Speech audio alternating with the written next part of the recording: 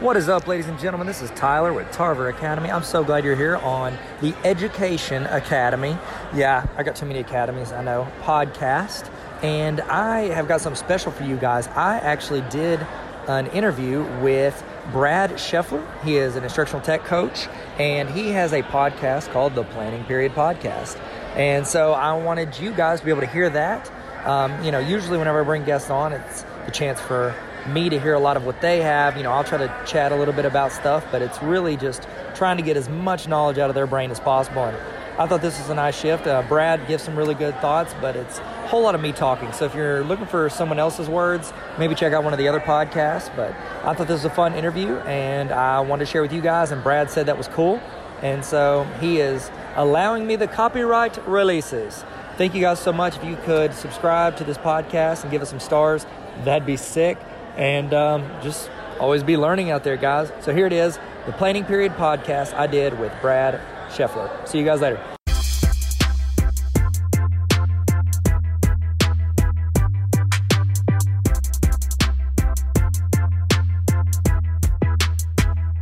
Hello, and welcome to episode 84 of the Planning Period Podcast, your Ed Break Room. I'm your host, Brad Scheffler. This week on the show, I'm joined by Tyler Tarver, Dean of NLC College in Arkansas, YouTuber, podcaster, writer, just all-around content creator. I recently sent out a tweet and asked for podcast guests, and some awesome members of my PLN retweeted and tagged others, and a bunch of people replied. So Tyler is the first in a series of podcasting blind dates, where people replied, and I really did very little research into them, and decided to sit down and have a talk. Tyler and I talk about how he became a dean of a college, how he got into sharing content online, the damage that uniformity can cause in education, the need for differentiation and how we can balance that with our lives, the power of online learning, the disconnect between K-12 schools and colleges, why all teachers should record what they do and share it, how administrators can encourage teachers to be open, and the power of empathy. So, sit back and enjoy episode 84 of the Planning Period Podcast, my interview with Tyler Tarver.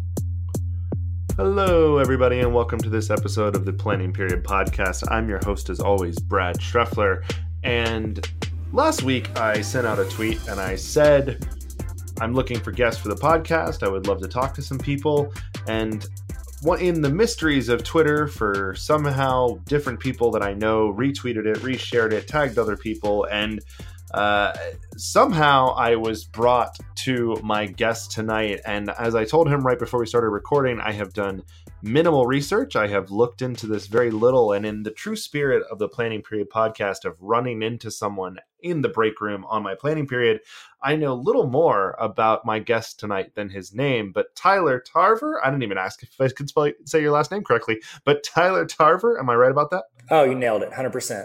Oh, woohoo! It's almost like I'm a professional. I'm right. Joined tonight by Tyler Tarver to talk a little bit about education. So Tyler, thank you for joining me. I really appreciate it, man.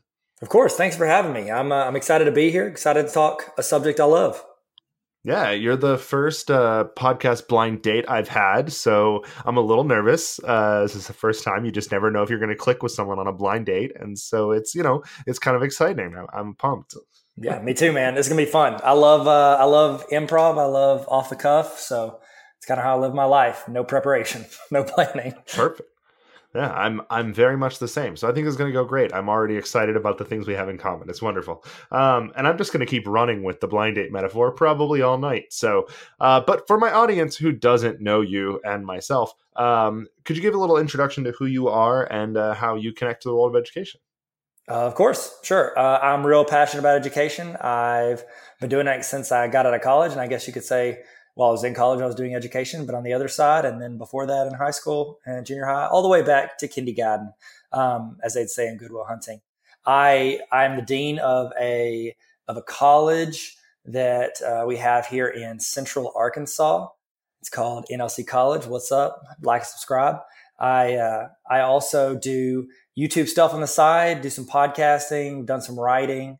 I'm trying to think what else. I do videography, photography, do a bunch of rando stuff that I've collected over the years. And I guess the thing right now that I'm just kind of jumping right back into is some of my YouTube stuff.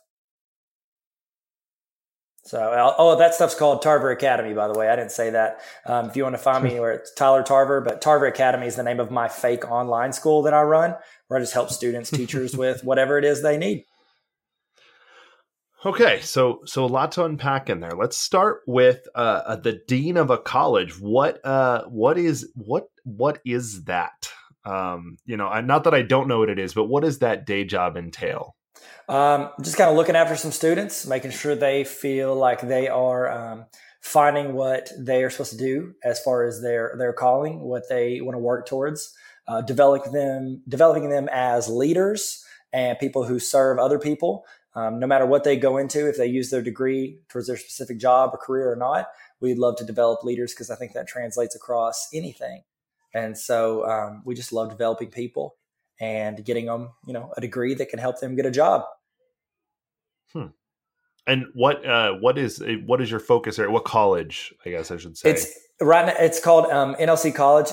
We are partnering with a college here in Arkansas. We're housed out of a church, but I work for the school, and I'm going to, I do the classes, I'm in charge of all the classes, students, teachers, all that at that location. So it's like a branch campus, essentially. We're currently in the transition from one college that we partner with to a new college in that area. And so we're hoping that by fall we're offering 4-year degrees to anybody that wants to get them. And we've got a five different degree plan or majors that they can get through our school. So how did you end up in that role? That's an interesting role. I think you're probably the first dean of a college that I've had on here. So how did that? What is the path that led you there? That's a great question. So I was a history and political science major in college. I didn't even go education. I was just I like history classes. I'll just keep taking those. I always joked around and said I wanted to be Indiana Jones. However, Shia LaBeouf got that job temporarily, so I didn't get that job. And then I ended up just teaching high school math for 5 years. Then I got into administration. I was an instructional facilitator / director of technology. Then I became a principal of a 6 through 12 school. Did a lot of online. There was blended learning, in-person learning, online learning. So I was in charge of a lot of that. That was a lot of fun. And then I moved into the role of it's a long time. I don't know if I can remember. I hadn't said it in a while. I went to central office, and I was the director of curriculum instruction, communication technology, and personnel, which is essentially like an assistant superintendent, but I didn't have that, title or pay raise. So it was like that. I did that for a couple of years. And then I was on vacation in New York and ran into some friends from church, and they were like, "Hey, I work at the school. You should come interview or apply." And I was like, "Oh, sure." So I checked it out, and I was ready for this new adventure. So I've been doing this for a couple of years. And I ask this question regularly of my guests in different positions, even though it's a tremendously lame question, but I'm going to stand with it. And do you like what you do? Oh, I love it. I love it, man. It is an amazing environment. We have an incredible community there. The students, the traditional, I think of the students I was around in college and, who I was in college and, the experience I had there. And I think that what we have is a pretty unique situation where these students we get they're very focused on improving themselves and helping the people around them. And I love being a part of that. And I love the people that I get to work with. Every single one of them is, I can't think of one person I work with that's not upbeat, positive, always working towards getting better. Nobody's okay with being stagnant, and everybody's trying their best to make everything around them and themselves improve every day. So it's a great experience. I love it. Love the people I work with. Love what I'm doing. Yeah, it's cool. I think, as a coach, I often struggle with dealing with people who aren't necessarily trying to improve.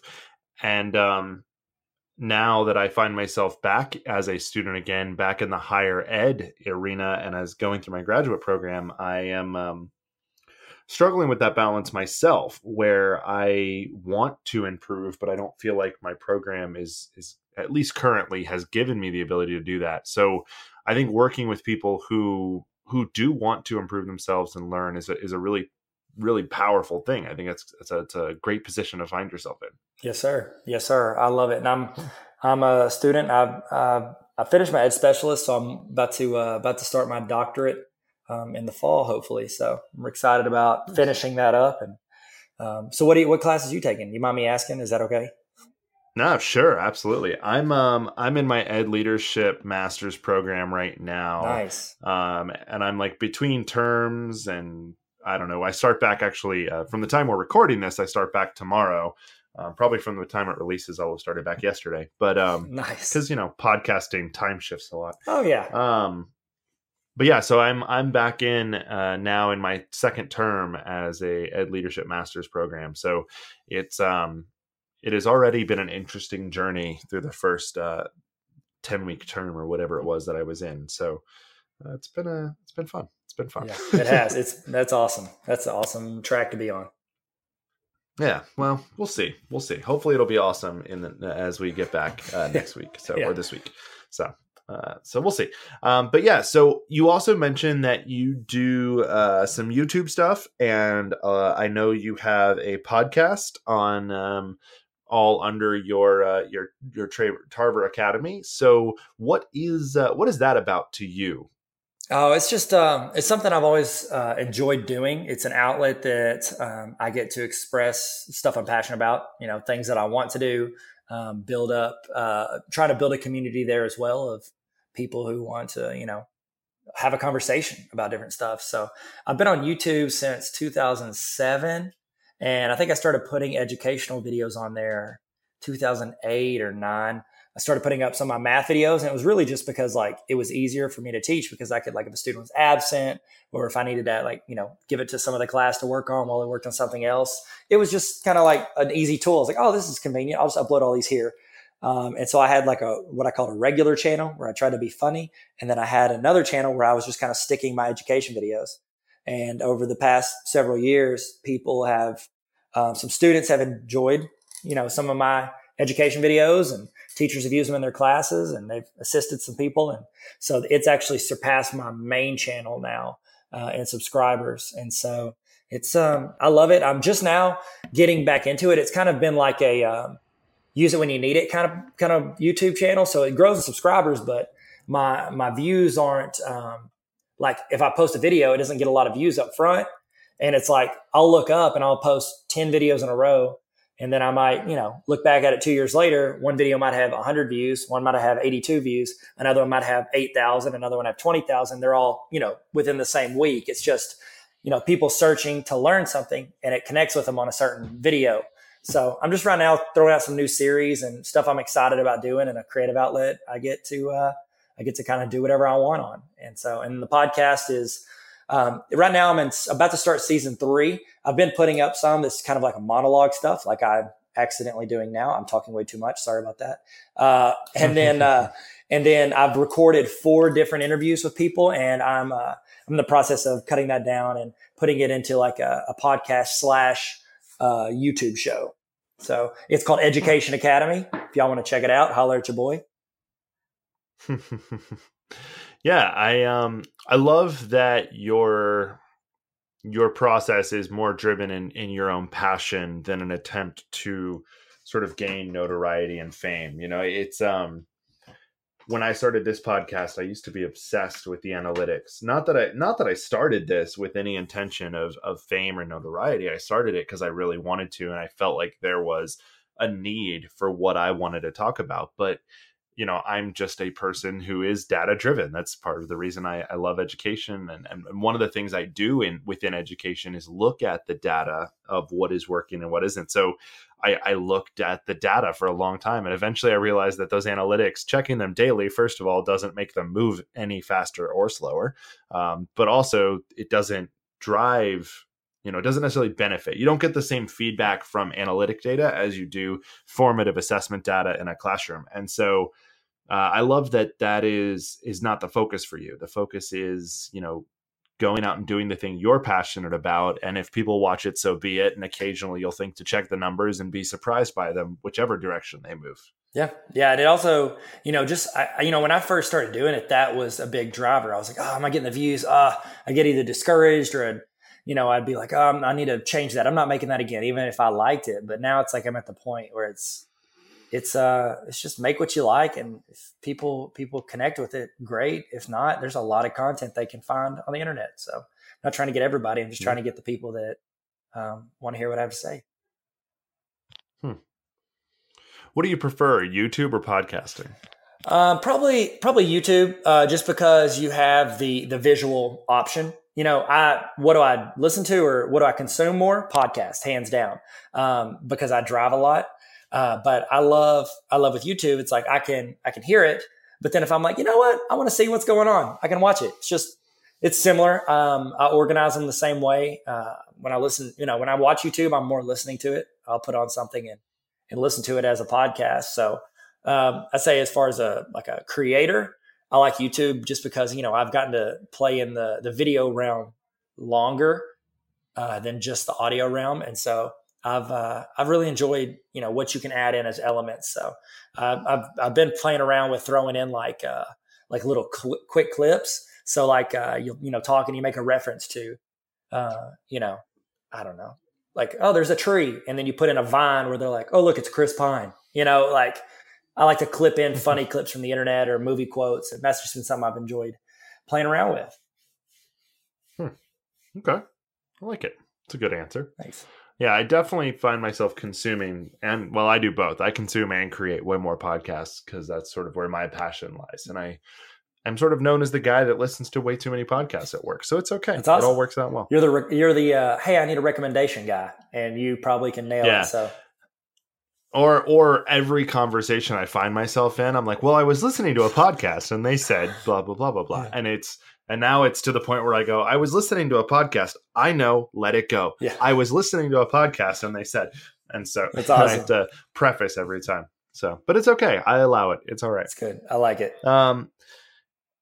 Cool. Well, I think that's a solid introduction. I think it's cool that you're out there creating your own thing. You're doing what you're passionate about. You're a dean of a college, which is pretty awesome. That's pretty neat. And I'm excited to get to, and I don't know if you know this, but I ask all my guests the same 3 questions, and I'm excited to get to my usual questions for you. So I'll be excited to see what you have to say for me. Me too. And I have no idea what they are. So I did. That's how I prefer it. I usually prefer my guests don't know the questions. It works out well.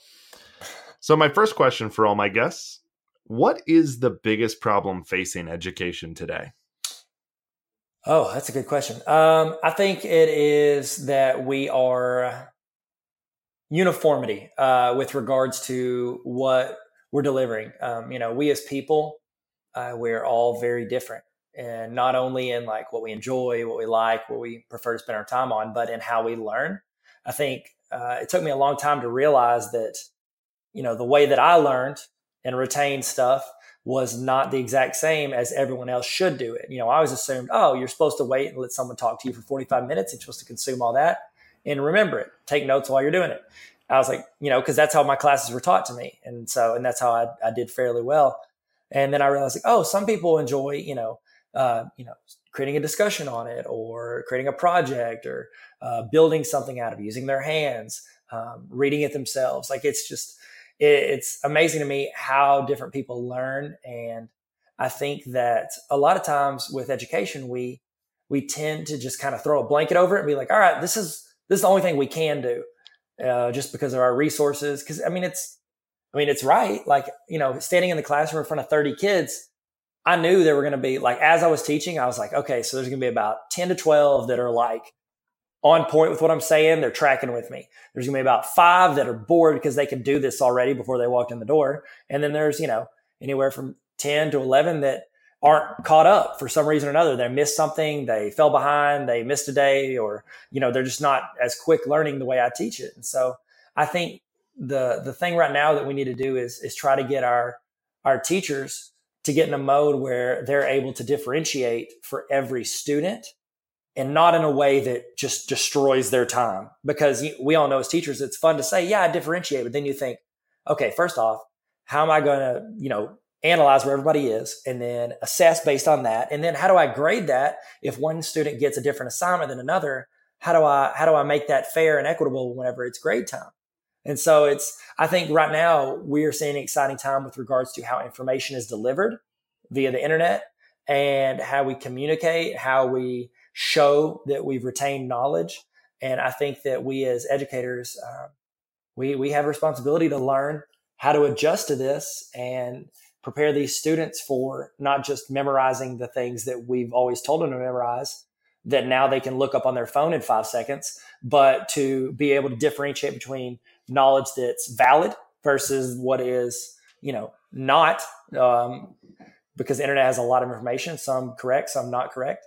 And how do they formulate their own opinion on it and build from there? I think in education, that was a very broad answer. If I could break it down to one sentence, I would say personalizing it for every student and making it applicable for the jobs they'll have in the future. Is that a 10-minute answer for a $1 No, phrase?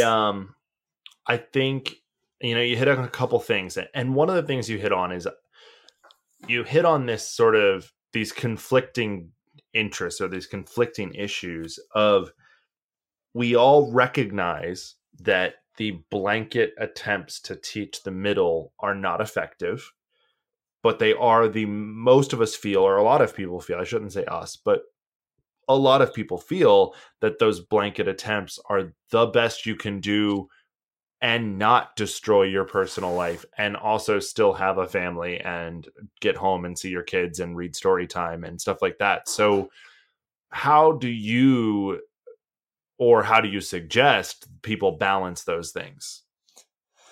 Oh man. I've learned from a lot of poor time management. I think time management is a key factor. Like, how do you break up your day? Like, what parts are you working? What parts are you able to disconnect from that so that you can focus on, family or, whatever hobby you need or escape outlet you need to remain sane. And then what do you do with your next block of time? So the way I do it is I block my day into 3 chunks. So I've got my work portion of the day, which is your, average 7:30 to 4, 5, whatever. And then, I've got my family time, which is the next 3.5 hours. And then after that, it's 8 to 9 o'clock. I've got another, 3 to 4 hours I can work on my YouTube channel or a podcast or writing or whatever it is that I'm interested in. So it's just trying to be a good manager of my time. And, I think a curveball gets thrown into that about once out of every 3 days, but, 2 out of 3, I can kind of manage it a little better. Yeah, I think those distinct blocks of time have a lot of value. I think recognizing that, okay, this time is, and I think for me, the critical one, and I think for everybody is that personal time. And whether it is family or kids or just playing a video game and de-stressing and making yourself dinner or whatever that may be, whatever that moment is, I think that's the one that's critical, and also the one that's easy to sacrifice, right? It's the one block of that time that's easy to say, all right, I can let that one go so I can be more productive in my work or my hobby time. And that I think it's really important that we don't sacrifice that time. I agree. I completely agree. Yeah, I think that's good. I like that. You mentioned a little bit about the power of the internet and delivery through the internet being this new, and I think you said exciting or possibly potential in there. What about the power of internet delivery excites you? And I'm mostly interested in that secondary mind, or that higher level mindset, that college mindset. How does that excite you in terms of content delivery for kids? Oh man, you can learn anything. Like, think of the last time you were doing something around the house and you were like, oh, I don't know how to change the oil in my lawnmower. Like, what's the first thing you did? You Googled it, and you either read it and looked at pictures or you watched a video. And that's how you can literally learn almost anything in the world. And where that used to be restricted to the people that, I guess for K-12, it was, restricted to people that went to school. But then for higher ed, that anything learning in there, or a trade, you had to go to school, you had to pay for it, you had to, move somewhere. And a lot of people didn't have that opportunity, whether it's financial or family or, location. But now it's like you can, if I want to be experienced in marketing, I could listen to 10 different podcasts and hone in my skills and develop that skill set. Like I said, I was a history and political science teacher, and now I feel like my biggest value, I have a degree in that. My biggest value, though, in a room, I think, is whenever we're talking about, social media, marketing attention, or, focusing on education and different aspects of that. So it's like what you get your degree in might not always translate into what you end up doing for seasons of your life. But I think learning is learning, and the internet just opens that world up, and it changes education, because a lot of teachers are scared. They're like, okay, well, if a student can go on and watch a video that teaches them what I'm trying to teach them in class for 45 minutes, well, then what do they need me? And I'm like, and I tell teachers this all the time when I talk to them, I'm like, if a student can do that, then they don't need you. But I feel like teachers are far more important than a deliverer of information. Like if all our job is to stand in front of them and spout out stuff and they get it or they don't, then I don't think that's good education. I think that we need to figure out how they learn and just guide that social process of learning. That last line there just grabbed me there. That social process of learning. Yeah, I'm pretty sure I stole it from somebody, but I don't remember where. So yeah, plagiarism's okay, right? When you're an adult, it's just totally not okay when you're a student. Okay. So. Yeah, no, it's totally fine as an adult. We just tell kids it's not allowed. Exactly. Wow. So I was going to go in a different direction, but now you said that social process of learning, because it clicks with me, because this week I've been in a lot of teachers' classrooms doing sort of coaching feedback and giving them feedback on their classrooms. And without fail, every room I've been in, if it is silent in that classroom or there's only one person and that's the teacher talking, I can't definitively say that learning was happening in that room. And every time I've walked into a room where kids are talking and there's noise and people are chatting and discussing, I can definitively say learning is happening in that room. And so when you think about that social process of learning, in so many ways, it goes so completely against what I saw as a student. I was never a good student. It was because you expected me to sit down in a room and listen to one person talk to me. And I was bored within 5 minutes and busy writing notes and goofing off. And the only time I paid attention is when the teacher made a mistake. And, now what I look for in a teacher is the polar opposite of what I saw as a student. And it comes down to that social process of learning, right? I mean, I think that's a great way to put it. Yeah, I completely agree. Cool. You grabbed me in with that last line. I like that. The social process of learning. That's excellent. Wow. Thanks. Again, cool. I don't want to take credit, but I think, I did regurgitate it, but I'm pretty sure I heard it somewhere. No, but I think it's a great, fair. Yeah, appreciate it. So are you seeing this happen in higher level education? Is this, because I think back to my own college time, it wasn't like that either when I was in college, and it has not particularly been like that in my own graduate studies so far, and that's this year. So are those changes starting to push their way forward? Because I feel like as a secondary teacher, I feel like I'm pushing for change at the secondary level, and often the comeback from teachers is, well, that's not what they're going to get in college. Yeah, you're exactly right. I think college is, honestly, higher ed is behind K-12. I think that in K-12, I think the difference is with K-12, the students are required to be there. Like they have to go to school. Like it's state law. They have to get an education to a certain point. And so it's like, well, they have to be here.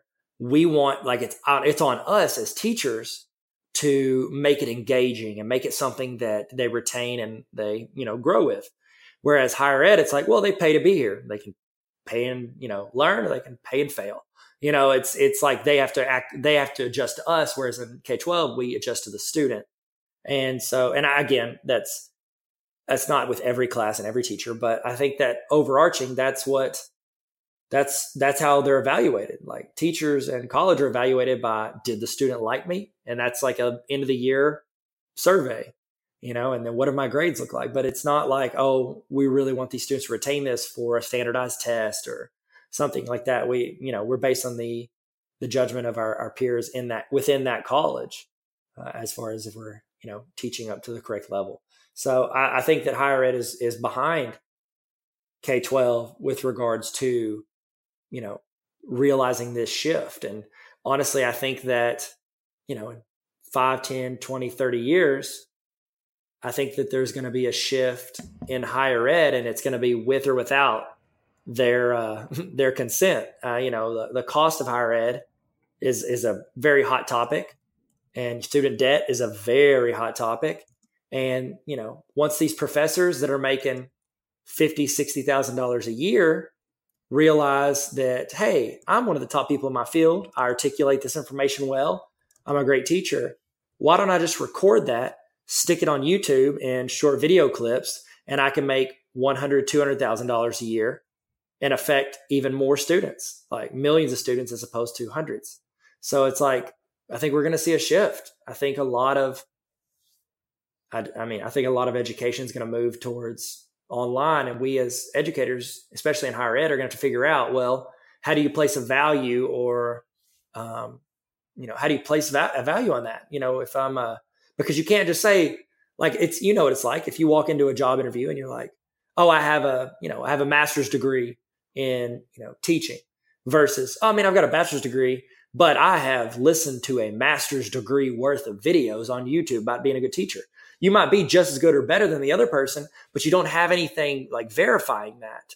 And so I think we're going to see a lot of this is just a guess, but I think we'll see like a lot more mastery stuff, like CLEP tests. I think it'll be more that, like, I can go in and take a pre-test for a college class, and I might be able to opt out of 4 out of the 5 units and just go through 1 unit with the professors because I already have the knowledge of going through it. We've all sat in classes where we're like, I know exactly how to do all this. This is a waste of my time.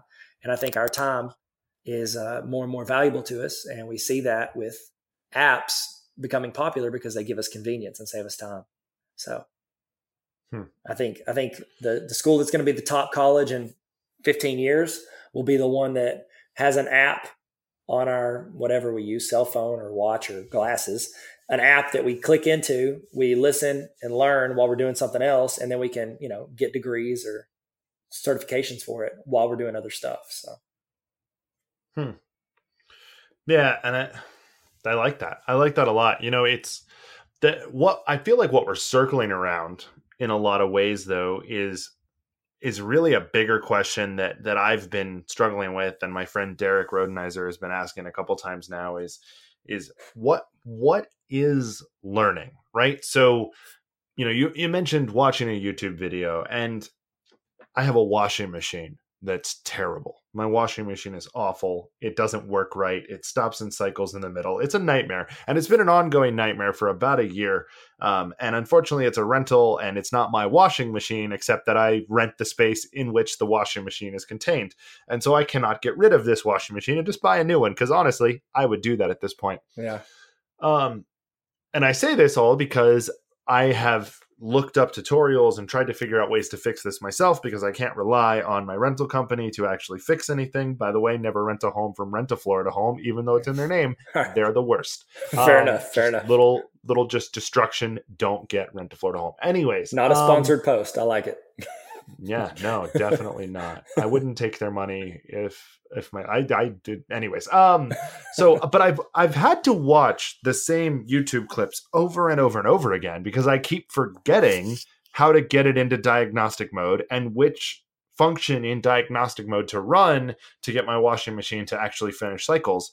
And even though I have to do this probably every other week to try to get clean clothes, I still forget. So have I truly learned how to diagnose or fix my washing machine, even if temporarily, or am I just going back to this reservoir of stored knowledge that is my extended brain of my phone? And whichever one of those you choose to be the correct answer, is there a positive or negative choice in those two definitions? And then ultimately, what does that mean for our definition of learning as humankind? And I think that higher ed and public ed in alike are struggling with a new definition of learning or needing a new definition of learning or fighting against a new definition of learning. And I think a lot of our problems center around that same kind of idea. And I think a lot of what you're saying here is that same thing is we're expecting students to learn in a lot of cases the way we did. And I had math teachers that told me I wasn't going to walk around all day with a calculator in my pocket. And they were wrong. Joke's on them. Yeah, you don't have to type it in. You can literally just ask the math question to your phone and it'll tell you. So. Why do I have to ask it? I'll take a picture of the math question and the Solve Your Math app will solve it for me. There you go. That's math right there. It's magic. And then, but is that bad? Is like genuinely. So I see students doing this in my classroom to do their math work. Like I'm not a math teacher, so it doesn't really bother me much, but they're doing their homework and they're doing exactly that. They're taking a picture of the math work and the app is solving it for them. Well, are they just effectively using their resources and now know a way to do that in the future? Or are they never learning math? Like, what does that mean to us? That's a great question. And I think it's, because our teachers in high school, you said it earlier, they're like, oh, well, this is not how it's going to be in college. Okay, cool. How long are people in college? 4 years, give or take a couple of years. And then, after that, how many years are they in the workforce? 30, 40, 50 years. And we're preparing them for 4 years right after that. I think that we might do good to sit and ponder if I should, maybe I should train them for actually working in the workforce, like make that the skeleton of how we teach classes. Because I talk to people all the time. It's like, okay, how do we evaluate that people know something or that they've achieved what we want in this class? We tell them, sit down for 40 minutes and take this test by yourself with no resources. And in 40 minutes, we'll know if you, have achieved what this class is supposed to teach you. And I sit there and think, when in my professional career have I ever had to do that with regards to like my job? Like my boss has never walked into my office and gone, hey, Tyler, okay, so we need to get this report into the Department of Ed. And so I'm going to need you to sit there. You can't use the internet. You can't use any books or resources. You can't, call anybody to get help. You're going to need to get that done in 40 minutes. And then we'll see if you are a good employee or not. Like, that's not how you do it. Like, you call, you collaborate, you research, you use the tools at your disposal. And so I think like whenever we evaluate students or add, assign a value to a course, like what's the context for that in the greater scheme of things? Yeah. But what do I know? I'm just a math teacher. So just kidding. Math's the worst. So that really makes sense. Yeah, oh, that's what my students always said. So yes. Yeah, it's the worst. There's a lot of math hate on my show. Welcome. It's okay. No, it's cool. I mean, I was a history major. No, I agree with you. I agree with you completely. There is a lack, and you're right to say we are so determined to prepare them in middle school for high school and in high school for college, and we want to say college and career ready, but really, are we really focusing on career, or at least are we prioritizing career? When you look at the balance of years, you're 100% right. It doesn't make sense, the work we're doing. And I don't think many colleges would make an argument that they're preparing people for the workforce. They may say that they're, preparing them for the knowledge they would need in the workforce. But in terms of preparing them for the day-to-days of being in a job, you're better off watching The Office. Yeah, that's true. Or just going to interning under somebody. Like, how did you learn the most about teaching? You started teaching. You know what I mean? Like you learn a ton about prep, but you don't know until you get in there. Mm. And so it's, but you don't really know. It's like when people like, you're about to have kids and people are like, oh yeah, you don't even know yet. Your world's about to change. And you get sick of hearing that. You're like, stop telling me my world's going to change. But then you have kids and you're like, oh wow, this is a different world. My world just changed. That's weird. Why my world just changed. It's still annoying, but it's true. It doesn't make it less true. I like it. I'm satisfied. I think we went in a lot of different directions, but it's a good view. I like it. Yeah. I've been known to chase rabbits, if you will. Yeah. So I apologize for that. Don't. I appreciate it. I think it was great. Let's move into my next question because I'm curious to sort of bring this back to the concrete a little bit more. And my second question for all my guests is, what is something you're doing that you wish all educators would do? Record what they're doing. I think we put this finite number on how many people we can impact. And I think we should impact the people in front of us. I think a teacher should impact, 90 to 150 students a year in front of them. But how much extra work is it to film that, put it out there, might impact one other person, might impact 10 million other people. You never know what you're going to say and who it's going to resonate with. And I think that we live in an age where information is available. So I think every teacher should record what they do and put it out there. But I think that we are, there are a ton of factors of why they don't, insecurities, or I get made fun of on YouTube all the time, which at this point, after 10 years of it, like, I don't care. I could literally have anybody in the room say whatever they want. I'd be like, I heard it like 10 minutes ago on a YouTube comment. So it's fine. Like, I understand my accent. I understand the way I look. It's fine. So I think that every educator should value what they're saying more and put it out there for more people to be able to maybe resonate with it. I like that you closed with the value, because that was going to be my follow-up. I think that, or let me go back a step. What do you say to those educators who say, but I'm just a teacher, I'm just teaching, I'm just doing this thing that I think everyone else is doing? Why would I share that? I would say, well, do you have any students that have said to you that you're their favorite teacher? Okay, well, think of, if you have one kid out of 100 that resonate, like, that says, wow, I love the way you teach, or I love, the way you deliver it, or I just connect with you, your personality. Like, that's 1 out of 100 that were just assigned to you. If you put that out there, or if you, put that out into the world, if, out of 10 million people, what is that? What is that? 100,000 people that you would connect with? I mean, you're the math teacher. I'll just go. And it's been a while since I've done some math, so I hope that's right. That feels right. So let's say, if there's 10 million students at any given time, learning something, that means you've connected with 100,000 kids. Like, those kids found you, and then you're their favorite teacher, and they would have never gotten to hear about you. And so I think, we undervalue ourselves as teachers, and I think everybody connects with somebody.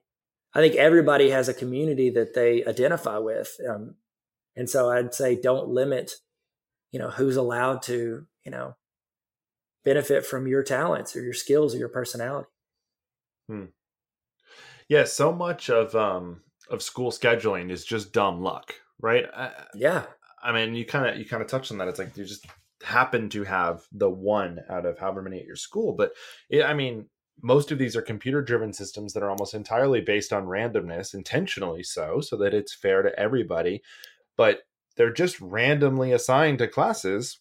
Students, I should say. Students are just randomly assigned to classes based on requests and who's available. And half the times that changes before the year is out. And you're right. I'm with you that I think almost all teachers have something to share. They have something to share.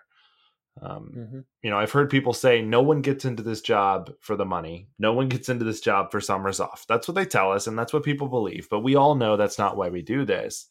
I even the worst teacher I've met, and I say that phrase with, air quotes, worst teacher, they're still not in it for the money. They could definitely be in it because they think it's easy, and then they're quickly realizing they're mistaken. But it's not, they're not there because they don't care about students. You don't come do this job because you don't care about students. And so I think every teacher has something to share. And so it's getting those teachers over that hump of fear that I will never do this. I'm not worthy of doing this. This is why they only pay me $7 a year or whatever it is we make in salaries. And, I think it's hard to get people over that hump. I would completely agree. And I think that one of the biggest players in that is your leadership at the school. How are they showing these teachers that they feel appreciated? How are they showing them that they're valued? it's just, I think that we, as administrators, we can add a lot to somebody to learn, how does this person feel appreciated? Is it affirmation? Is it just spending time around them? Is it, getting them a small gift that they know they like, buying them a Sonic drink? Like, what is that person like? Just like teachers need to learn students, administrators need to learn teachers. If you could just say, if you sent an email and said, hey, you're doing an amazing job, and you sent that out to 100 of your teachers, okay, 30 of them might value that. The other 70 might write it off, or it might not matter. It doesn't kick with them, but you throw, 40 of them a Sonic drink and they like, wow, they spent money on me. That means they really care. Like, you got to learn your people. And I think that the leader of your school, whether it's building or district level, should try to focus on that. Yeah, I think that's good. Definitely a regular passion of mine is that staff morale component. So I can support that. And I never really made the connection of that staff morale leading to being more open to a sharing outside of the school space. And I think that's true though, because once you're more confident and comfortable in what you're doing every day, that confidence comes with comfort, it comes with that comfort. And so I think that's good. I you know what? I like that. I like that reply. Excellent answer. Well done. Thanks, man. All right. B+. I'll take it. Thank you. Good. No, it's good. I like it. I would even go to an A-. I'll allow it. I'll allow that A-. Sick. That extra rounding up. I mostly just round in my classroom, but it's fine. We'll go with it. I love it. No, I like rounding. I'm going to put that on my fridge for sure. I love it. All right, we're going to go to one last one. We're rocking and rolling. We're almost 45 minutes in. We're going to go to this last question and see where it takes us. I love it. So my last question for all my guests is, who is the best teacher you have ever had? Oh, wow. In the classroom or out? You take that question how you choose. Oh, goodness. Man, that's a big question. That's a good question. I kind of wish I would have peeked and saw this question beforehand. Best teacher I've ever had. I guess if I'm going to have to pick one, I say my dad. And it's funny because he's the only person in my direct family that never became an educator. And it's more just from watching and him just instilling patterns of how to respond to things, how to, have empathy for things, or people, not things, but have empathy for people and try to see people's points of views and think of it from all sides and read a room and analyze, the people the people aspect, and then just working hard. I think just seeing how he's lived his life, and observing that, like not him saying, okay, sit down. I'm going to tell you for an hour tonight, this is how you work in the workplace. This is how you treat your employees. Like I didn't have to do that. I got to work with him in the summers and I got to see it. I got to see how he handled, conflict. I got to see how he handled tough situations, within his daily life and his actions. So I'd say if I'm picking one, it's that guy. It's my dad. If, I'm picking somebody in the classroom, Dr. Dykema in college, I loved his classes. Thought he was an incredible teacher. He was great at storytelling, but also gave you details to where you, learn the specific stuff without memorization. If I'm talking about daily life, I learn from the people I work with every day. I've got some incredible leaders that I'm learning how to be a good leader from getting to be around them. And then, there's a couple podcasts that I love, that, YouTubers that are, combination of living their life and talking about it versus also just giving you stats. And I'm learning a ton from them. So, there's just so many people in my life that are incredible teachers. And it's not like they're standing in the classroom telling me, it's that they're living it. And I'm, as a student, observing it and learning from their actions, good or bad. And I think that's, I always tell students, they're like, oh, that's a terrible class. I'm not going to learn anything. I'm like, you're going to learn exactly what you want to in it. I was like, you have the book, you have a teacher, you have a resource to ask questions, you have classmates, you have the internet. You can learn anything you want about that subject. It all depends on what you're going to get out of it. And that's what I try to do whenever I live my life, is I try to learn from everybody around me, good or bad. And I'm definitely picking number one. My dad gets the gold medal. Long answer. Could have just said my dad and shut up, but instead I rambled for like 4 minutes. So I apologize. That wouldn't make a very good podcast though. If you just said my dad. No, he's stopping. Thanks for coming. And a half of silence. I'd have been like, all right, well, thanks. I appreciate that. That was great. this blind dating thing not working out so great. Yeah, I'm definitely using people that I find on Twitter and know who they are. That's good. No, but I think that's good. What I took from that in a lot of ways is the power of people who, I don't want to say don't intend to be teachers, because I think as parents, we certainly intend to teach our children things. But more that the stand and deliver method of instruction is not often how we learn. I put it back to my own experience in school. I often felt like I learned the material from teachers despite the teacher. Yep. It wasn't because of them that I learned it. It was because my parents were going to be pissed if I didn't get A's. And so I figured out a way to learn it regardless. And I read the book, or I half paid attention and whatever. And, I think that the power there is that it is not the stand and deliver. It is not the be talked to that matters. It's the modeling and the examples and the living the truth that you think is most important. It's the passion for that content that bleeds into our real lives, not someone lecturing and reading off PowerPoints. Yeah, I agree, man. Spot on. Yeah. I think that's a solid place to close it out, man. We're coming up on 50 minutes. We're rounding out the hour here, and I think that's a solid place to wrap it up, man. Hey, I really appreciate your time. As my first blind date, I think it was good. We should maybe do a second date on your show. Why not? I would love that. Let's go. Let's get on there and let's learn some stuff on there. And I get to have you answer and talk about it, because I bet people are sick of hearing me talk. I need to hear you talk. I'm much worse as a guest than a host, because as a host I don't talk much, so it works out really well as a host. It's part of why I started this show. But I'll give it a shot. No, I'm down. Let's definitely do it. I really appreciate your time, Tyler. I really do. Thank you so much for replying to a tweet and jumping on sliding onto my DMs, as it were, and chatting with me. I really appreciate it, man. How can my audience get a hold of you if they would like to reach out? Oh my goodness. Well, I'd love that. I'd love to connect with anybody. And my name is Tyler Tarver, Tarver, V as in vampire. And so if you search my name on Twitter, Facebook, YouTube, what's the other one? Instagram, I'm probably that top choice. YouTube is the one I'm tossing the most content on, YouTube and Instagram, tossing the most content on there, building podcasts about to start season 3. So I've got a lot of stuff they can listen to or watch if they liked anything I said. Perfect. I appreciate it. Well, again, man, thank you so much for your time. I really appreciate it. And, hopefully my audience will take a listen to your podcast and check that out, and check out the Tarver Academy and see what you're doing over there.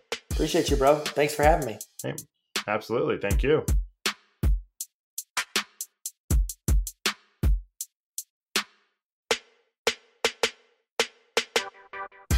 Tyler, thank you so much for joining me on the show. And for my first podcasting blind date, it really was a ton of fun to chat. To connect with Tyler, find him on Twitter at Tyler Tarver, or on his YouTube channel, Sir Tyler Tarver. And links to both of those are in the show notes. If you have comments or questions about the show, you can always connect with me on Twitter. I'm at Brad Schreffler, and Instagram as well. I love to hear from you guys there. That's also a great place to connect if you'd like to be a guest on the show like Tyler. Or check out the feedback page on my website, which gives you options for feedback as well. And you can find that at bradschreffler.com/feedback. Until next week, model the social process of learning.